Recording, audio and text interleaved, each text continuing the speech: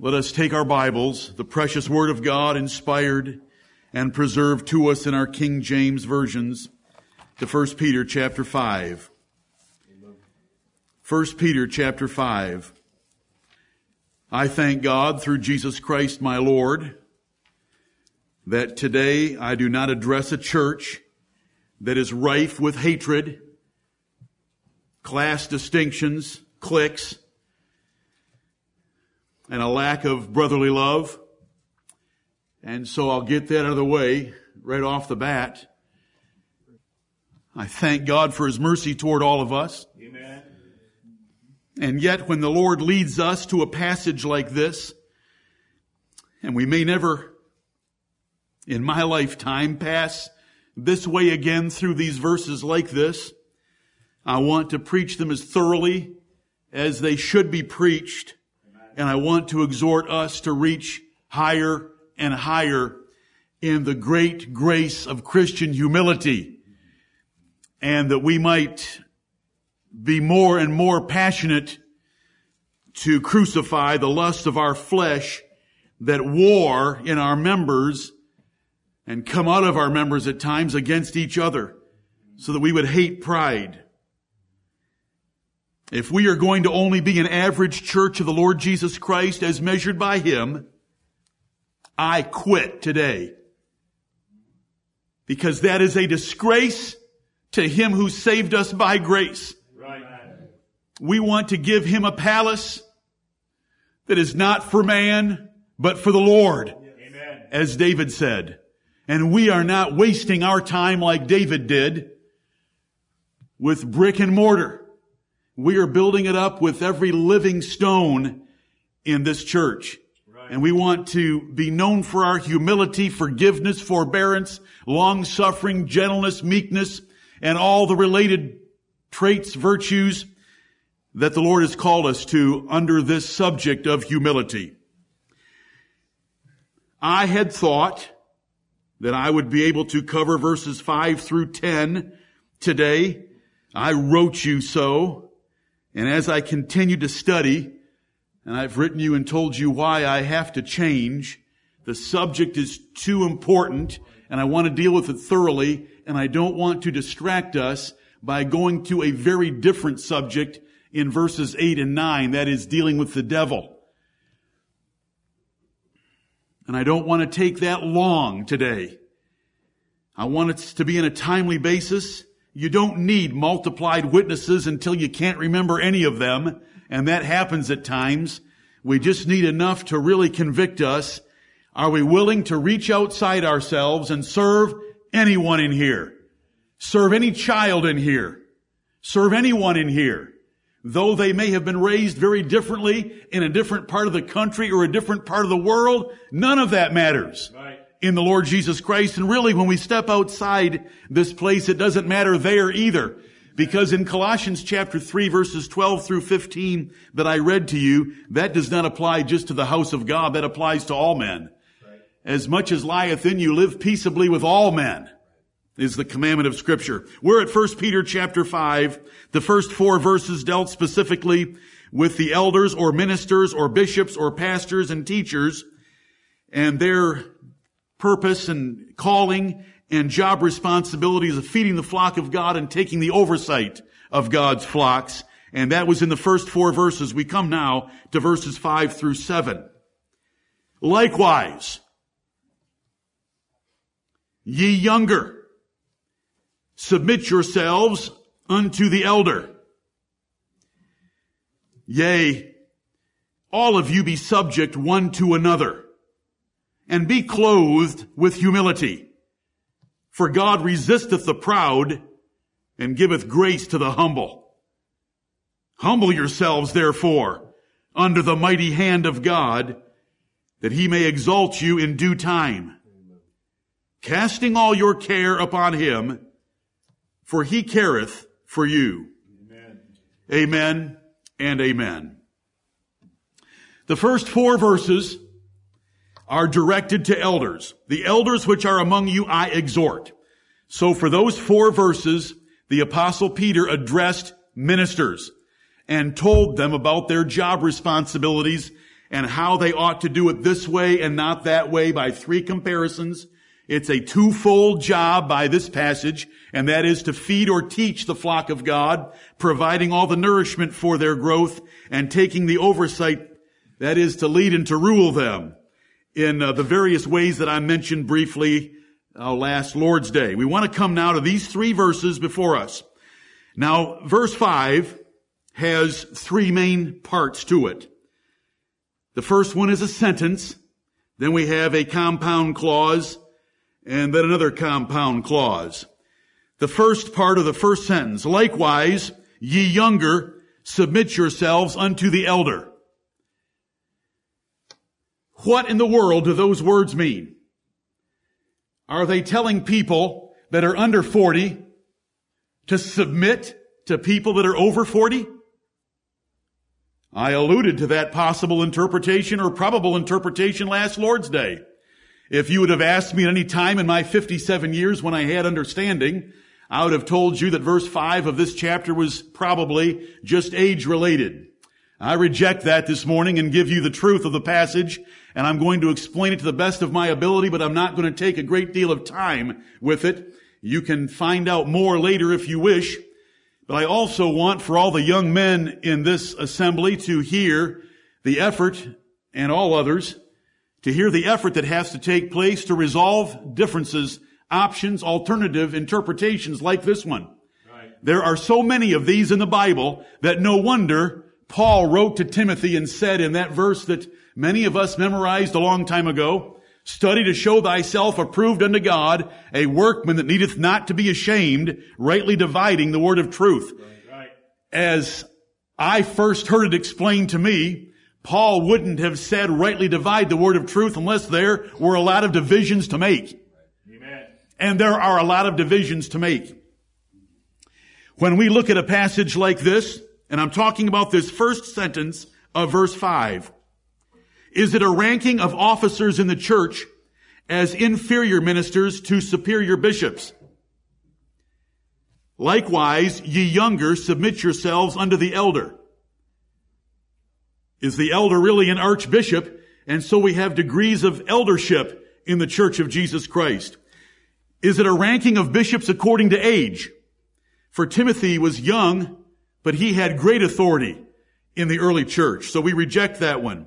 Is it rising up to honor hoary heads, which is taught elsewhere in the Bible, but nowhere is it taught that you have to submit to hoary heads. You just show them honor. Is it those that are young in grace, as 1 John chapter 2 uses the expressions little children, young men, and fathers in spiritual understanding and experience? Is it them that's being taught here? Here's the sense of the words. Likewise tips us off. There has got to be a similarity between this sentence and the first 4 verses. Right. Likewise starts us off with this sentence by telling us that there has to be a similarity. The word likewise means in the like or same manner. Similarly. Also, as well, moreover, too. That's what the word likewise means. We are Pauline Christians, aren't we? Because Paul was the apostle of the Gentiles, but that's no excuse for pulpit slips. Peter has already used this word likewise. Look at chapter 3 and verse 1. Likewise.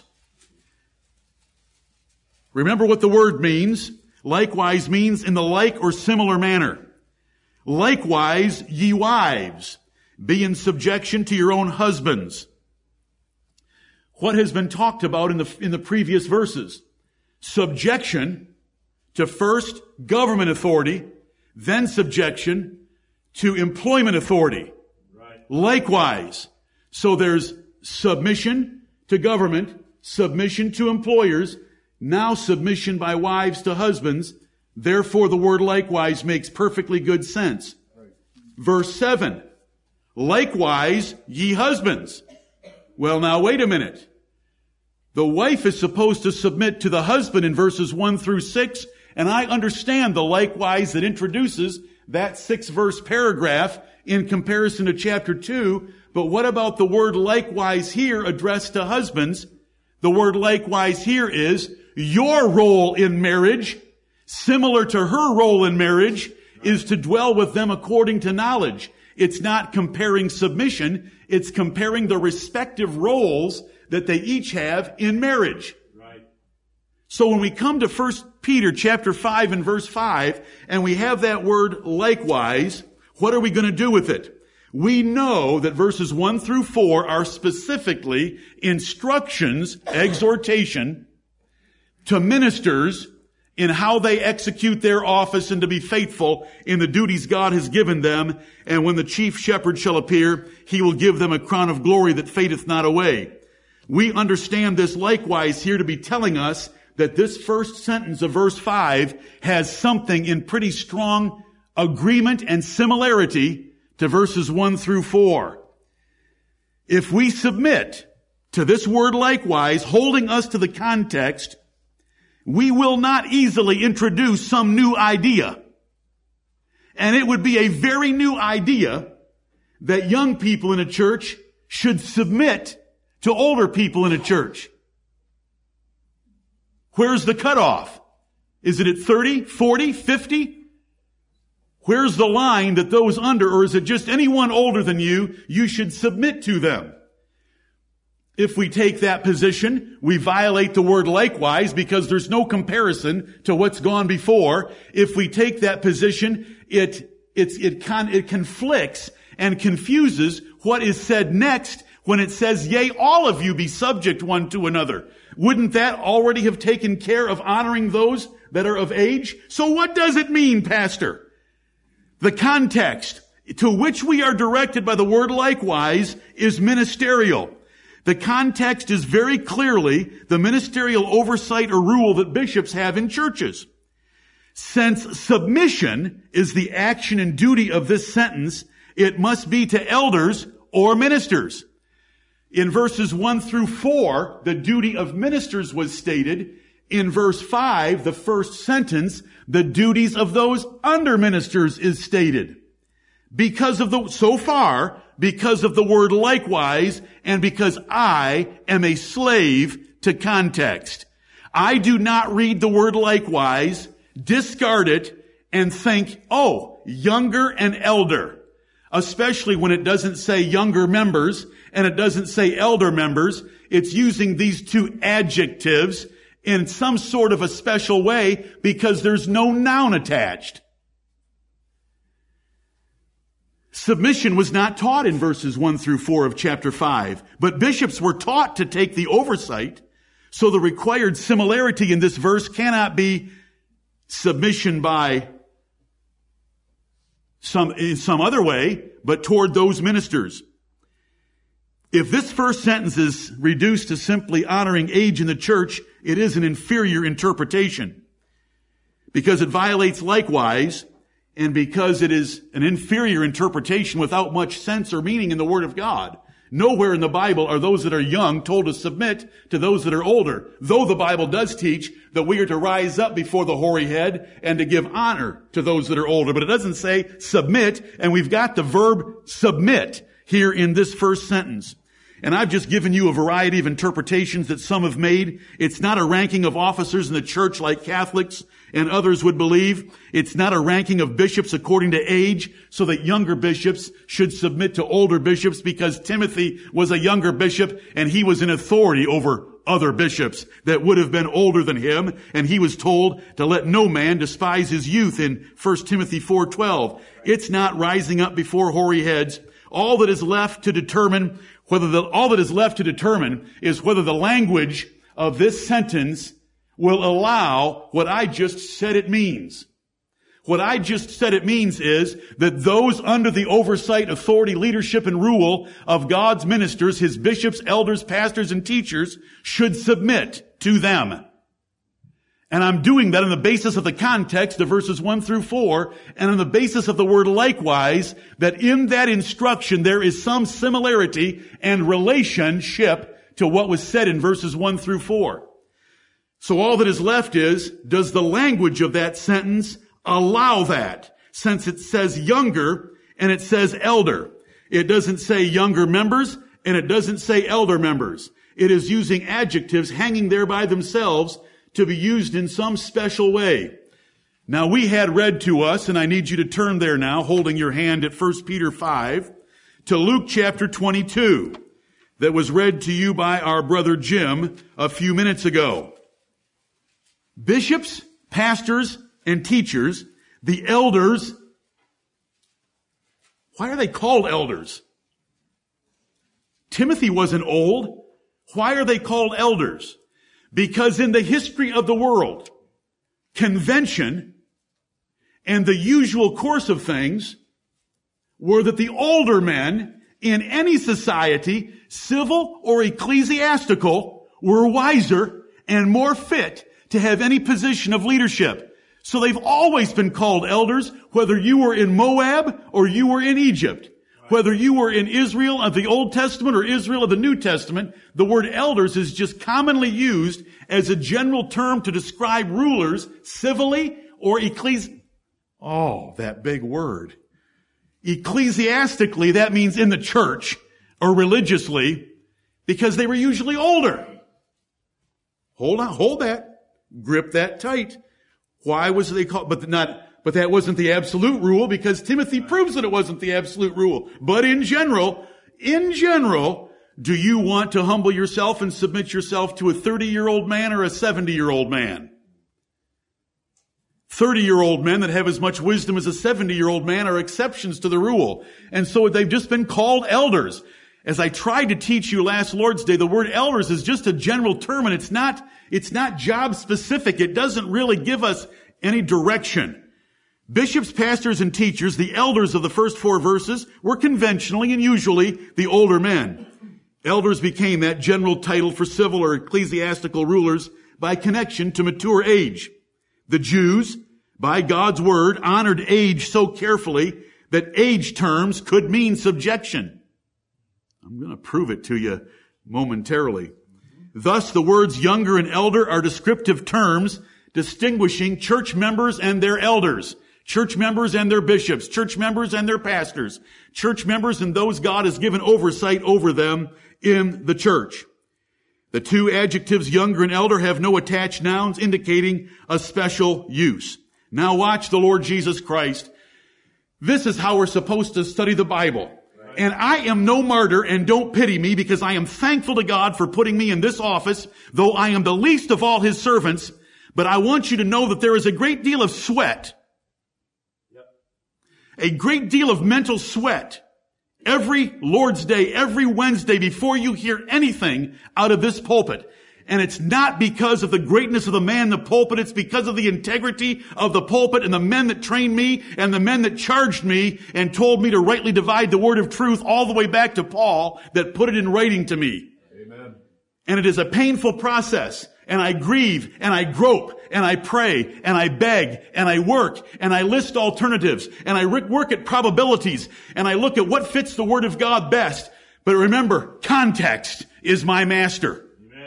If you walk by, I know this is simple and I know you've heard it before, but let me remind you of it. If you walk by and hear me saying to someone else, I beat my wife last night, please do not spread that to the church in an email that the pastor had a fight last night with his wife and beat her up. I may have beat her to bed. I may have beat her in Monopoly. I may have beat her home from the store. But remember, all of that is context, and it is so crucial. Weren't we taught about the first grade when the teacher asked you to spell a word that you're supposed to say, teacher, would you please use that in a sentence for me?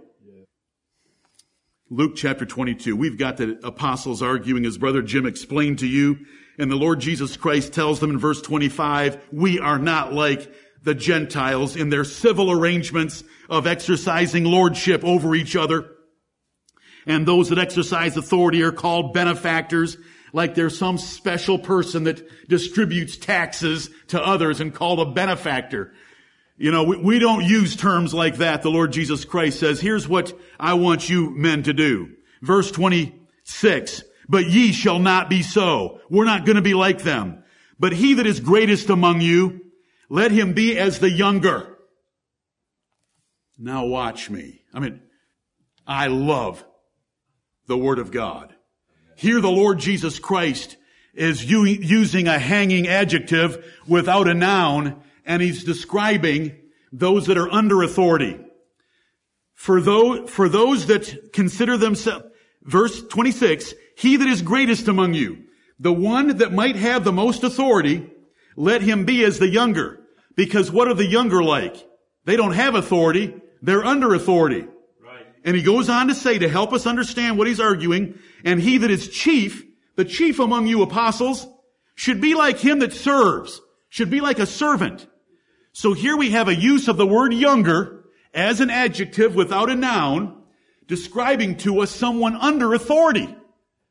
So I come back to my likewise. I look at what comes next in verse 5, and I realize, yea, all of you be subject to one another. And I realize this is not some mutual submission to each other. This is not young people submitting to older people, which is not taught in the Bible. This is directed by the context because of the word likewise. And so I am propelled, I am pushed, and I am forced, and I thank the Lord for it, that the first sentence of verse 5 is following up verses 1 through 4, explaining you younger, you that are under authority, playing off the word elder,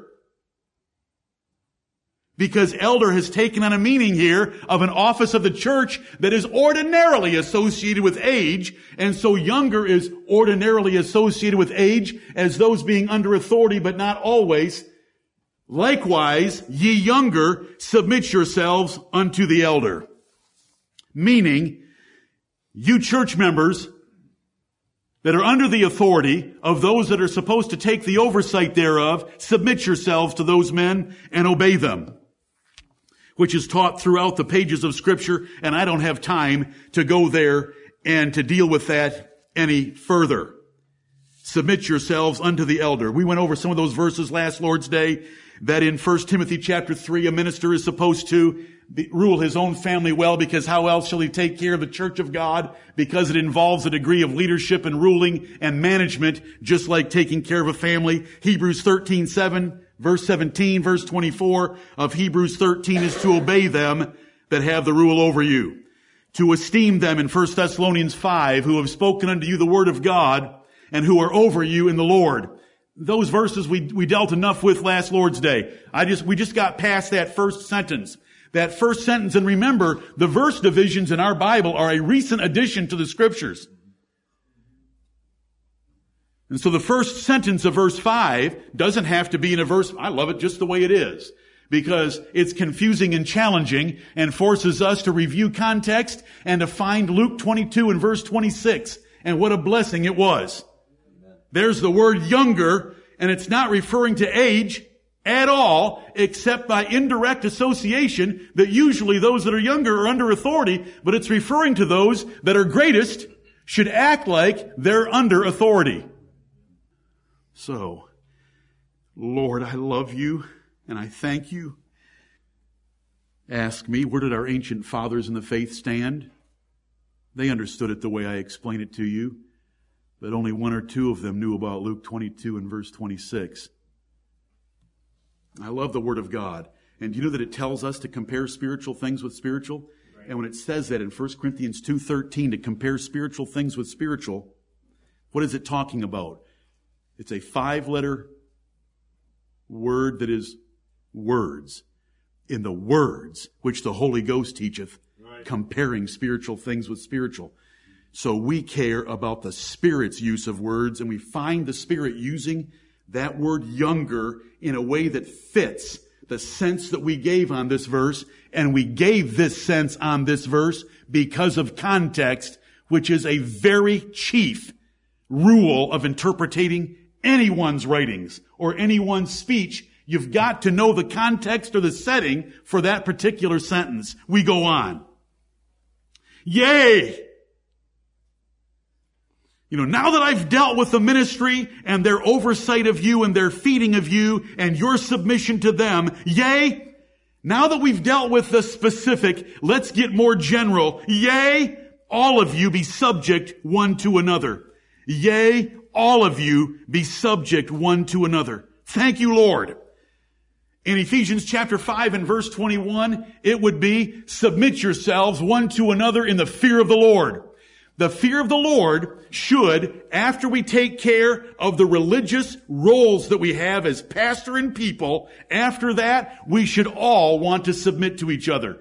We should all choose to submit to each other. We should be in subjection to each other. That is making everyone else more important than we are. That is exalting them. That is preferring them. That is esteeming them and their things higher than us and our things. We should do that. This is the religion of the Lord Jesus Christ. This is one of those one another duties that should be carefully observed in God's Word. Look at those words. We are now to the middle part of verse 5. Yea, all of you be subject one to another. Yea, all of you be subject one to another. Now this subjection one to another cannot reverse the roles and relationships that we have. Because we have this here, this does not mean that husbands should be subject to wives in marriage. It doesn't mean parents should be subject to children in families. It doesn't undo the first 4.5 verses by saying pastors should be subject to church members in the administration of the church. But do you know what? In every other way, when we're in here, we are one body, and there is, listen, if he's going to be chief, let him be servant. If he's the greatest, let him be as the younger. There are no distinctions in here. We should all be willing to serve and to get down and to be personal and intimate and serve one another and to be in subjection to them and their needs, them and their preferences, them and their desires, so that we are all of one mind, one heart, one voice, one judgment before the eyes of the living God and the Lord Jesus Christ with whom we have to deal. How does God expect each church member to be subject to every other church member? Hear me again. This rule cannot confound authority relationships. It can't reverse those. This rule must include authority relationships because it says be subject. So we'll allow it to include that. However, this rule cannot be limited to authority roles, for the attendant humility isn't limited to authority roles. When it says, yea, all of you be subject one to another and be clothed with humility. So when we read that middle part, it can't mean, I'm going to go back and just rip in wives. Wives should be in subjection to their husbands, because then husbands wouldn't be called to have any humility. This is all of us to every other one of us should be in subjection. And let's look at how that could possibly take place. Members, ministers are to be examples. Remember what we learned in verse 3 and 4? That ministers are not to be lords over God's heritage, but being examples to the flock. And what we just read in Luke 22:26 is that someone that's going to be chief or someone that's going to be greatest in authority should exercise that office by being as the younger or being as a servant. And so when we come in here, though there are authority relationships that we have between husbands and wives, between parents and children, between pastor and people, between master and servants, yet putting those aside, there is a way in which we are all each other's servants, subject to each other, under each other, esteeming each other to be of great importance. And this is part of humility. Before we get to the word humility, it is to subject ourselves to everyone else in here. Is there anyone in this body that you would not do something for? It's the true measure of subjection. Right. If they wanted something, would you get it for them? If they needed something, would you do it for them? When was the last time you hugged or spoke to one of our little children under the age of 10? Told them how glad you were to see them? There should be no distinctions in here. Brother Orville read us that passage, the first 6 verses of Matthew 18. Lord, teach us that. Members should quickly seek to resolve any offenses they have caused.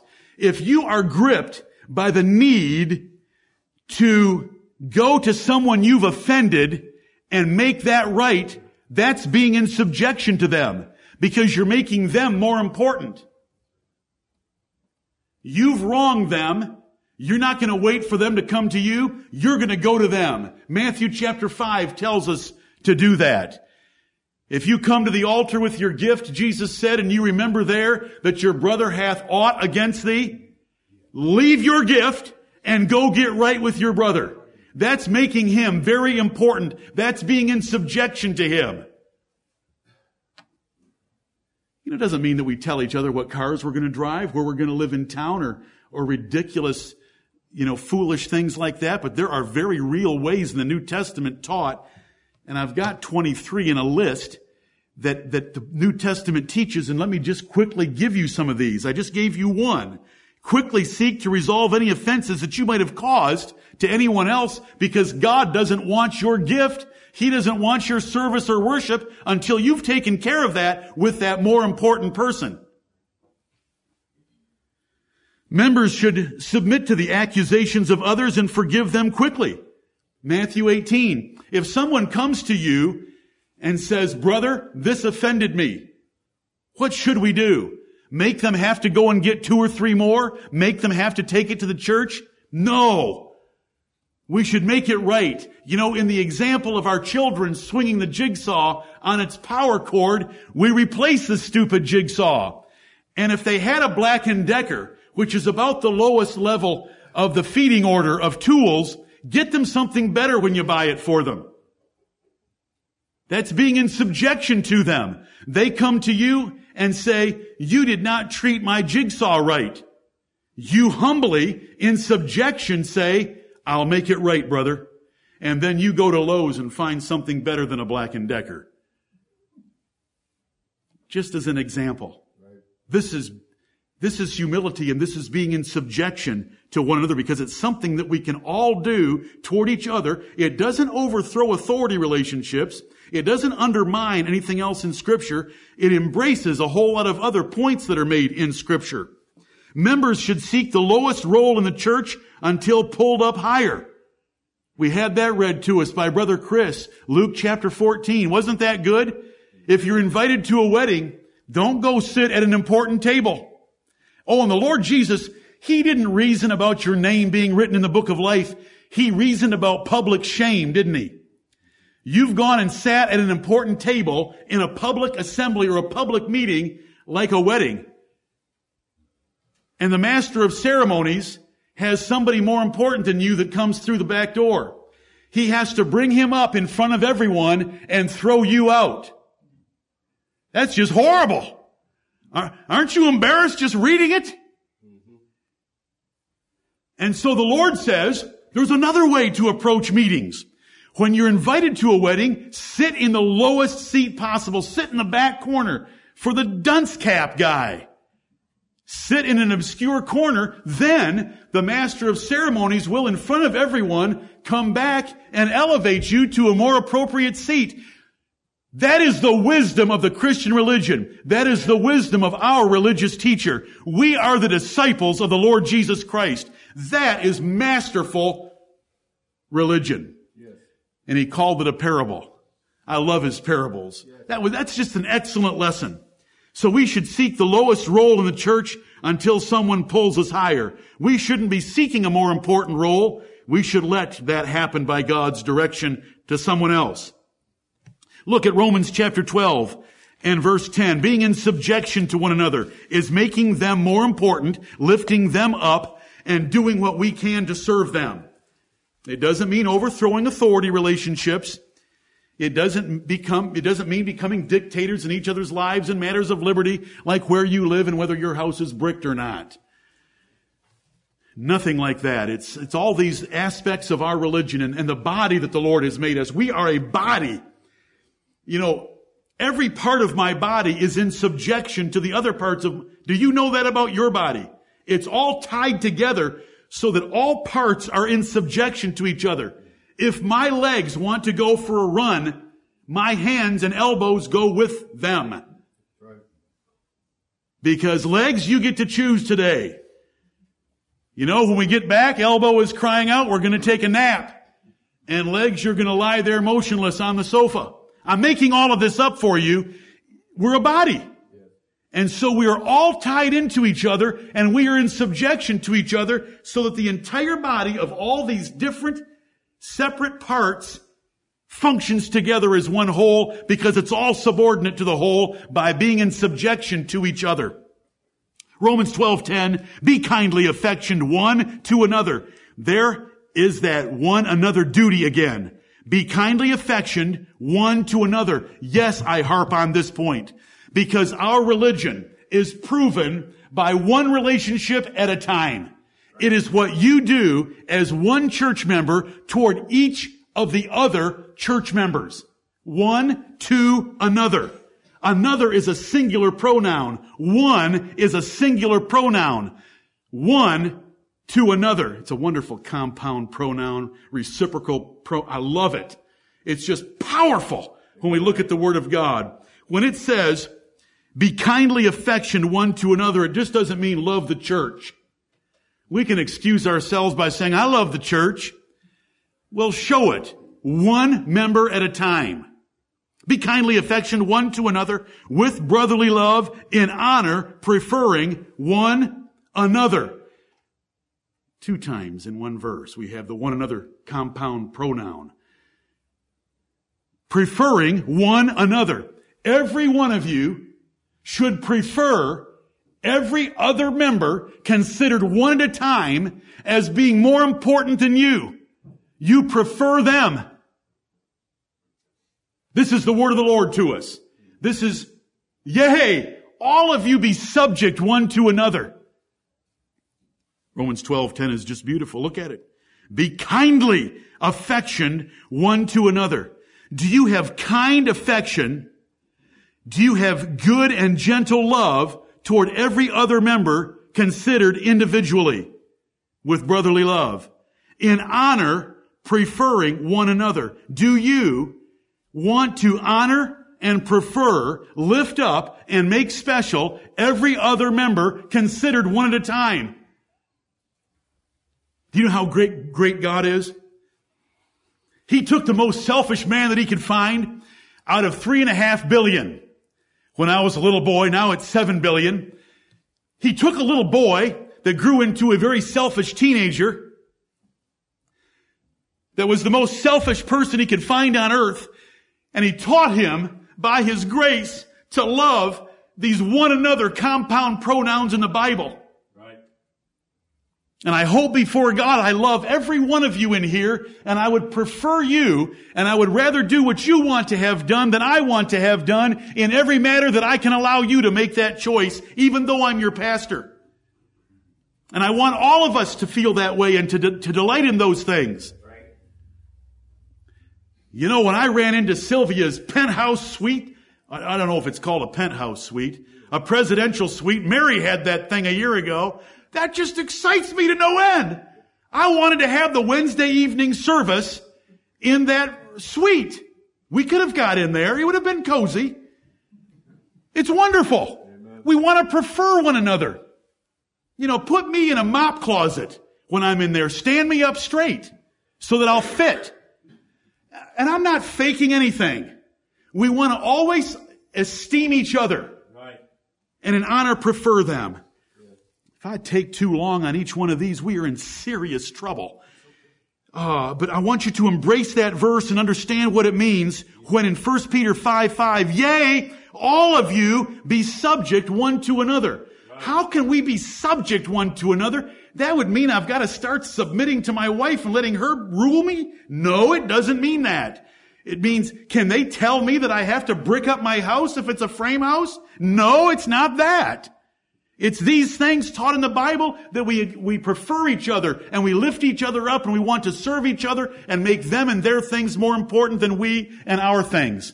This is the religion of Jesus, because if we don't practice this, and we are as great as the apostles, guess what we will be doing at the next fatted calf feast? Guess what we will be doing next Sunday while we're observing the Lord's Supper? We'll be wondering among ourselves, who is the greatest?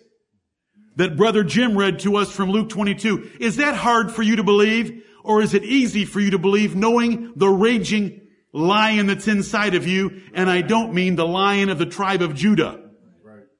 I mean a different lion. The one that walks about seeking whom he may devour. It's horrible. And so we get down and get subject to each other. I want to do it your way. I hope that we have some families after this second assembly today standing in the churchyard. No, I want to go eat where you want to eat.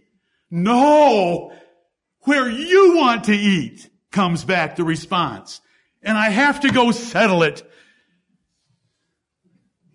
We'll be casting lots this afternoon because we want to prefer one another. But remember, to get two couples out there that want to take each other out to eat, this pastor will be very happy. And the Lord in heaven, who's the chief shepherd of the sheep, will be very happy that two families have wanted to prefer someone else and take them out to eat rather than just go home and eat themselves. Oh Lord, help us to just embrace this and to be that body. Remember, we are a body. We don't have fingers running off or elbows running off, but we're all coordinated by each other. That which every joint supplies, we're subject to each other because Christ is the head. And we want to be the best body. If we're not going to be the best body, let's close up. Let's distribute the assets wherever they should go. And let's call it quits. I'm going to go do it somewhere else. Because we want to be the best. And I believe that you all want to be the best. Right. And I believe that we're well on the way.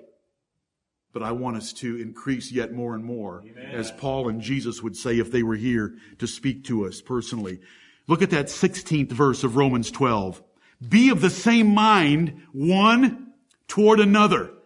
Can we get our minds agreeing with even a child? Can we get our minds agreeing with even someone in here that was raised differently than we were and thinks differently than we do? Be of the same mind one toward another. Mind not high things. Forget those things that you think make you special.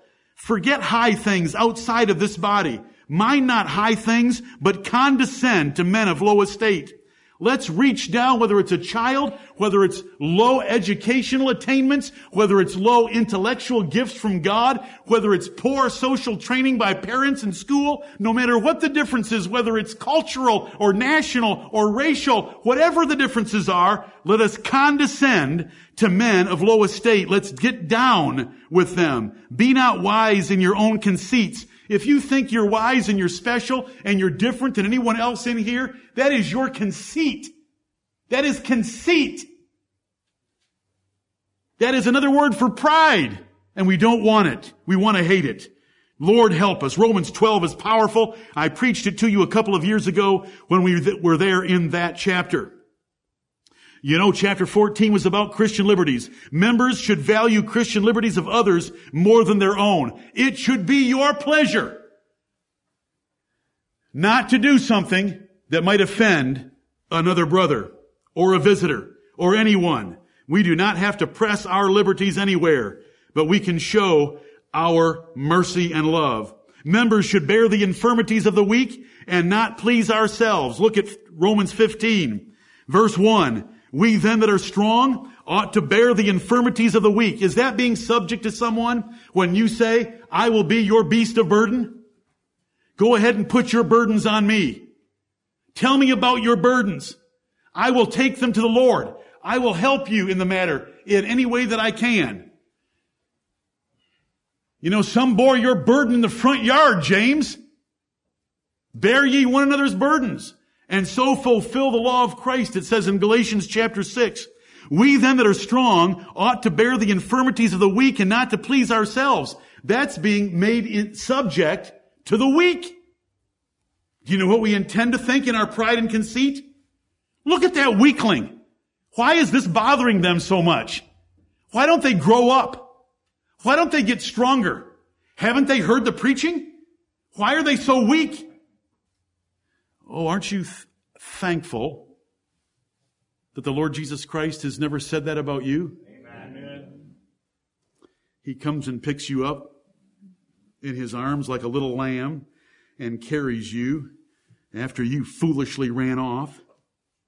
And so we're supposed to bear the infirmities of the weak and not to please ourselves. Let every one of us, look at the terminology, let every one of us please his neighbor, singular, for his good to edification. That's what it means to be subject to each other. When you come in here, what you want more than anything else is to help each other prosper in the religion of the Lord Jesus Christ, to grow in their faith, to grow in grace and the knowledge of Jesus Christ.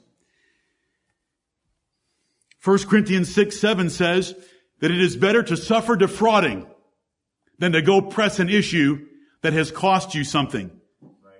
That's a wonderful verse. It is better to suffer defrauding. What if they came and said that the jigsaw was your fault and it wasn't your fault? You know, instead of a $19 Black & Decker, would an $89 skill bother you? Or would you want to fight about it? Unbelievable what people will fight about with money. It's amazing to me. The cheapest of all things in the universe, money, you want to fight about it in the house of God. Do you know we should just want to blow it off? Take a loss for the cause of Christ and he'll make you rich in the end. In one way or always. Trust him. But the Bible says, suffer yourself to be defrauded. Now, is that being subject to someone when you let them defraud you? That fits the bill, doesn't it? When you let someone defraud you, that fits the bill of 1 Peter 5:5b, and that is to be subject one to another. 1 Corinthians 13 in its 15 phrase definition of love starts off, charity suffereth long. If you're suffering to let someone else get away with something, is that being subject to them? Just trying to fill out the definition of that word. You know, is it right to denigrate yourself from time to time to exalt others? The Apostle Paul said it was. He says, it is not meet that I should be called an apostle. Was it not meet that he should be called an apostle? We would call him the greatest apostle. Did he ever say that he was less than the least of all saints? Is that just foolish talking? Or is it proper sometimes to be subject to others and to denigrate ourselves so that we can honor them? Can you confess your faults one to another and pray one for another? The Bible says you should, to be subject to them. If the righteous smite me, I'll count it a kindness. That's being subject to someone, letting them hit you, then being happy about it, then praying blessings upon them for doing it. That's all in Psalm 141 and verse 5. You know, members should humbly serve one another with the spirit of foot washing. Do you come into this church with a towel wrapped around your waist, metaphorically looking for someone that you can stoop and wash their dirty feet? I'm not talking about that ridiculous primitive Baptist Mennonite Grace Brethren ordinance of washing clean feet. That didn't prove anything. I'm talking about washing dirty feet. Do you come in with a towel? Jesus girded himself with a towel. He was ready. He had that ugly towel wrapped around his waist. Do you know how ugly a towel is wrapped around your waist when you're out in public? And he was ready to kneel down and wash dirty feet. The Lord of glory.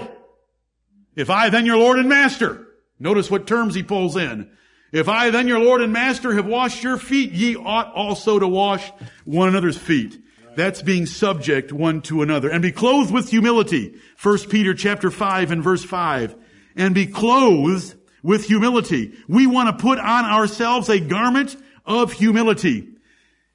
Humility is the quality of having a lowly opinion of yourself. Meekness, lowliness. It is the opposite of pride or haughtiness. The garment to cover each church member, thus to beautify every action, should be humility. Everywhere we go, people should see the humility because it's our garment that we've put on. We are clothed with something. And we read about it in Colossians 3, verses 12 through 15, when we started this morning with that 4-verse description of humility and forbearance and long-suffering and meekness and gentleness and goodness and forgiveness. So we're supposed to put on this garment in 1 Peter 5. Yea, all of you be subject one to another and be clothed with humility. So as we do this, we don't want to do it out of some duty. We want to do it out of preference for others and truly a low assessment of ourselves. Can we get down? There is a roaring impulse. It is a spirit that is in us that lusts to envy. It resents others. It exalts self always, 24/7. This monster is with us. To avoid the lust of the eyes, we can avoid going places where there are things that we could see to excite that lust. To avoid the lust of the flesh, we can put constraints on what we drink, how long we sleep, on what we eat. But for the pride of life, how do you fight against it? It is with us 24/7. You can't go any place that you do not bring it along with you. It is inside you. It's in your dreams. It's in your thoughts. It's in your fantasies. It's in your reflections. It's in every phone conversation. Every time you hear a sentence from someone else, there is a matter of pride in you that wants to fight it, that wants to argue about it, that wants to respond with something that sets you up just 1 inch higher than that person just said about what has happened to them. And it's a constant war. And we are to be clothed with humility. Right. That means to put on a garment so that every word, every thought, every action is covered by this garment of humility. It beautifies our every action. When you put clothing on, it goes with you everywhere, and it is what everyone else sees about you. At the end of a day, did you see so-and-so today? Yeah, I saw them. What were they wearing? Oh, he had a red shirt and khakis on. Who cares about the red shirt and who cares about the khakis? Yes, I ran into him today. That is the humblest church member we have. All he wanted to do was ask about this and this in our lives. Wanted to pray for me on the spot. Said he cares very deeply about the things that we care about. Because he's clothed with humility. Everywhere we go, everyone we deal with. You know, fast food waitresses, fast food drive-through operators. Yes, Sherry, I hear from time to time. Clothed with humility. Can I sit there and let them turn fast food into slow food? And smile and tell them that I hope they have a great day without falling into the fryer? It's humility. Who's more important, them or me, in that little exchange that the Lord arranges? Or someone who's texting or speaking on a cell phone in front of me when a light turns green? I thought green meant pedal to the metal. Listen, I'll go after each one of you if you don't like what I do about myself. Humility. Why do we want to fight so quickly, argue so fast, exalt our opinions, put down others, exalt ourselves? Lord, help us. Amen. When you put clothing on, it goes with you everywhere, and it is the image all others see. The memory others should have of you is the robe that covers your words and your deeds. Humility. If you have great zeal for the house of the Lord, let it be ordained with a robe of humility. If you have superior intelligence by the gift of God, let it be reduced to average by being clothed in humility. If you have more assets than others by God's mercy, give more and condescend deeper than the rest to get down to us lowly average ones. No matter who you are, what you have done or can do, or what you possess, get down. Condescend to men of low estate is how the Bible would say it. The success and glory of churches is by humility of each one toward each other member. You should be girded with that towel, ready to stoop, kneel, and wash dirty feet of others. Your spirit should be the same as David the king. I would happily be only a doorkeeper in the house of my God. Do not ask what your church can do for you, but rather only ask what you can do for them. That's humility. Do not ask the church to pray for you until you've asked prayer for the needs of 10 others. That's humility. Give God the entire credit, honor, and glory for anything you are, have, or ever hope to be. Right. This article of clothing makes a man or woman glorious to God and to all that are his. This adorns religion as quickly and completely as any virtue, for it is so contrary to human nature. The world does love those that love them, but the world does not know humility of the sort we are talking about. The Bible humility is not head hanging, pious talking, or meek looking, but rather service to the lowly. It means to get down and do something for them. It isn't something that can be seen with the eyes or heard with the ears all as much as witnessed in the actions toward those that cannot repay you. Look at Proverbs chapter 13 with me. Proverbs chapter 13. Be clothed with humility. When people see us, we want them to see humility because we've put on that garment. We're meek. We're modest. We're gentle. We're forgiving. We're forbearing. We're long-suffering. We're patient. Proverbs 13 and verse 10. By pride cometh contention, but with the well-advised is wisdom. Is that what it says? Only by pride cometh contention. Is there any contention in your life? Is there any strife in your life? Is there any war? Hot war or cold war? Is there any grudge? Is there any quarrel? It only exists by one cause. Your pride.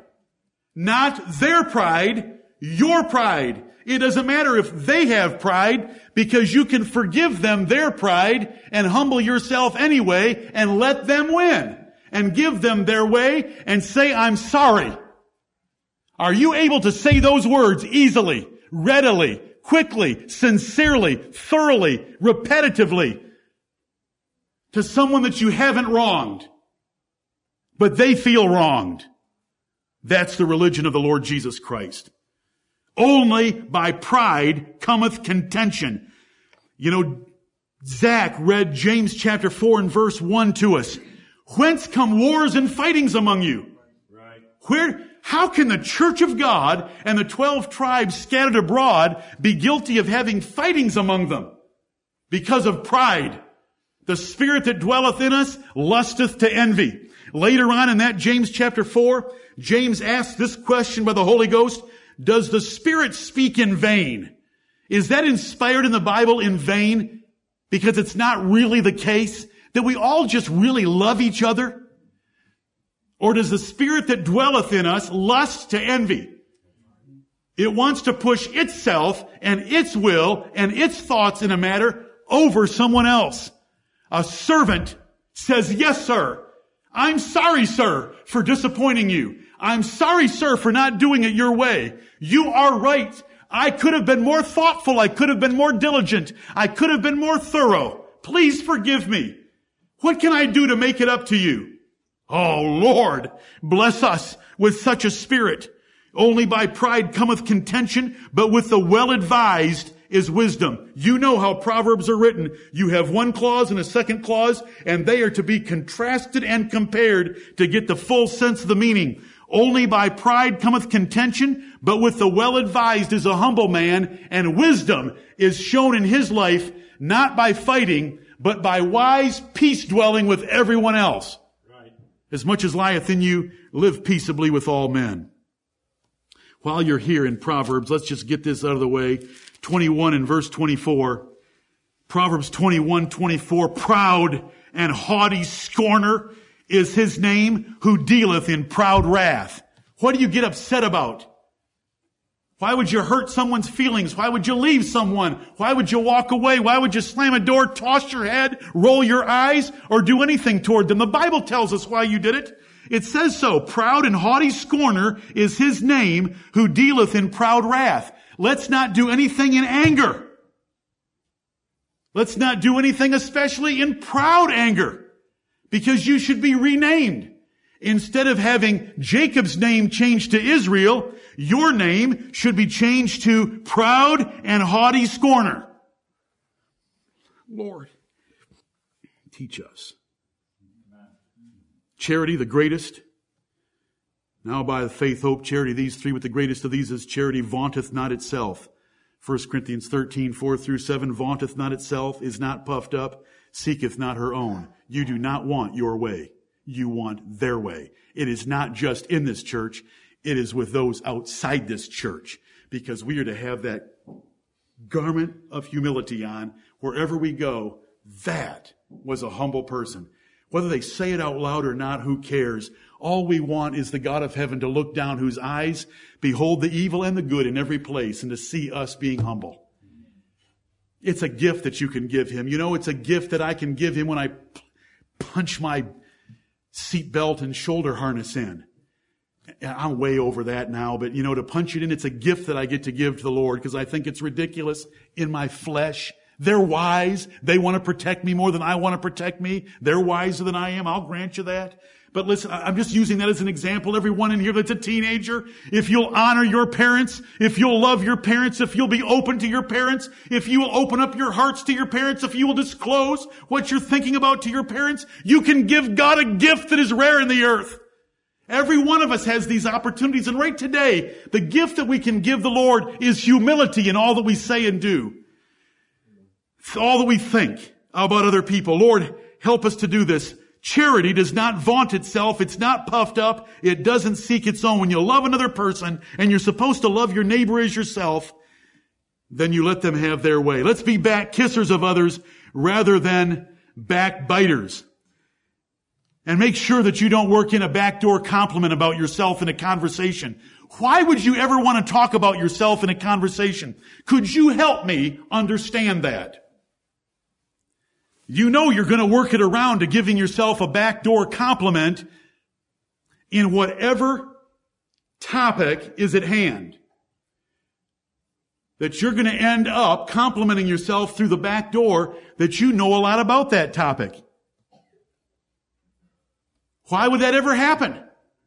You should be inquiring about others. You should be asking about them.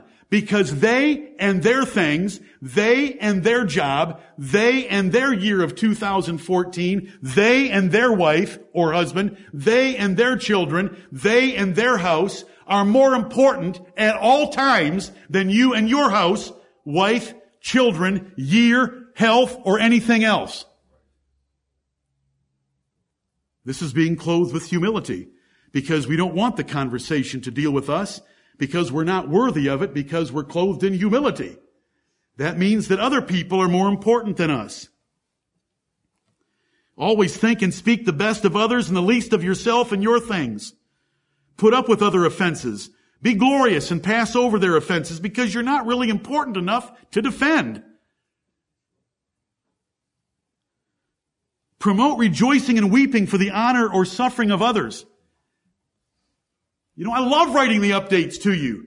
I love every tidbit that you'll share with me, and please, I'm begging.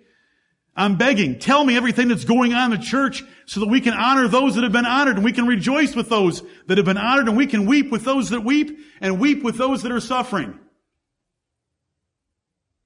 I love hearing about promotions on the job. I love hearing about holes being dug in yards. I love all that stuff. Because if we're going to be a humble church, then that means we get excited when God does something good for someone. What's the tallest mark on the landscape of downtown Greenville?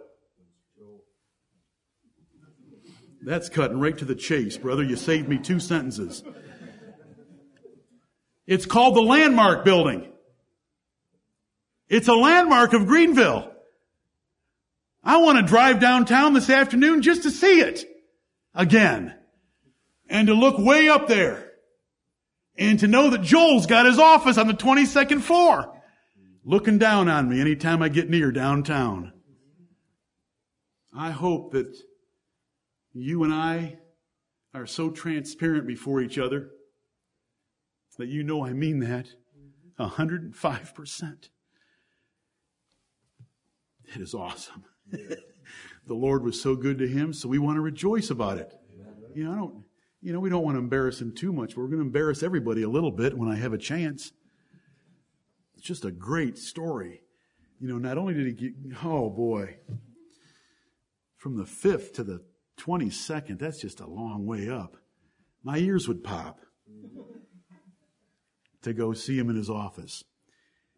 Oh, this is what it means to be clothed with humility, to exalt others, because notice what it said. Yea, all of you be subject one to another and be clothed with humility. That middle part of 1 Peter 5:5.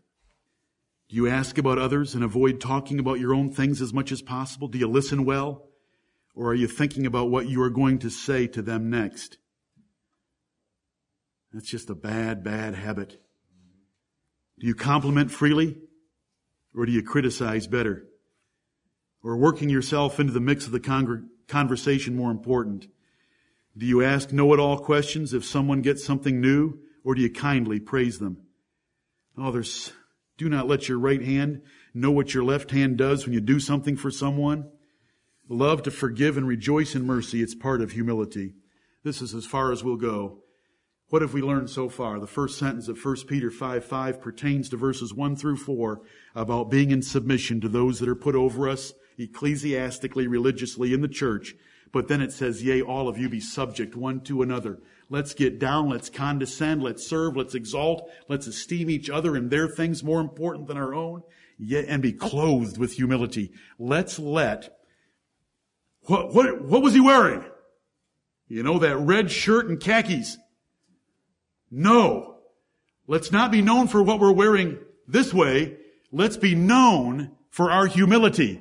Because we cover and adorn and drape everything, our thoughts, our body language, our facial countenance, our words, and our actions with humility. The Lord Jesus Christ did not lift up his voice in the streets. He told those that he healed, don't tell anyone about this. He was so humble, and he humbled himself to death, even the death of the cross for us. And Paul would say in Philippians 2, let this mind be in you, which was also in Christ Jesus. Let's get down and serve one another. I commend you in Jesus' name for the great, loving, serving, humble church that you overall are. I mean that before the Lord. I would not say it. But listen, I want to give him the best. I want to give him the best. When David saw that 100 million had been raised for the temple of the Lord, he didn't say, stop your giving. He wanted more because he wanted it exceeding magnifical, and we want to increase yet more and more in these graces and virtues that the Lord considers so important. May the Lord bless the preaching of his word.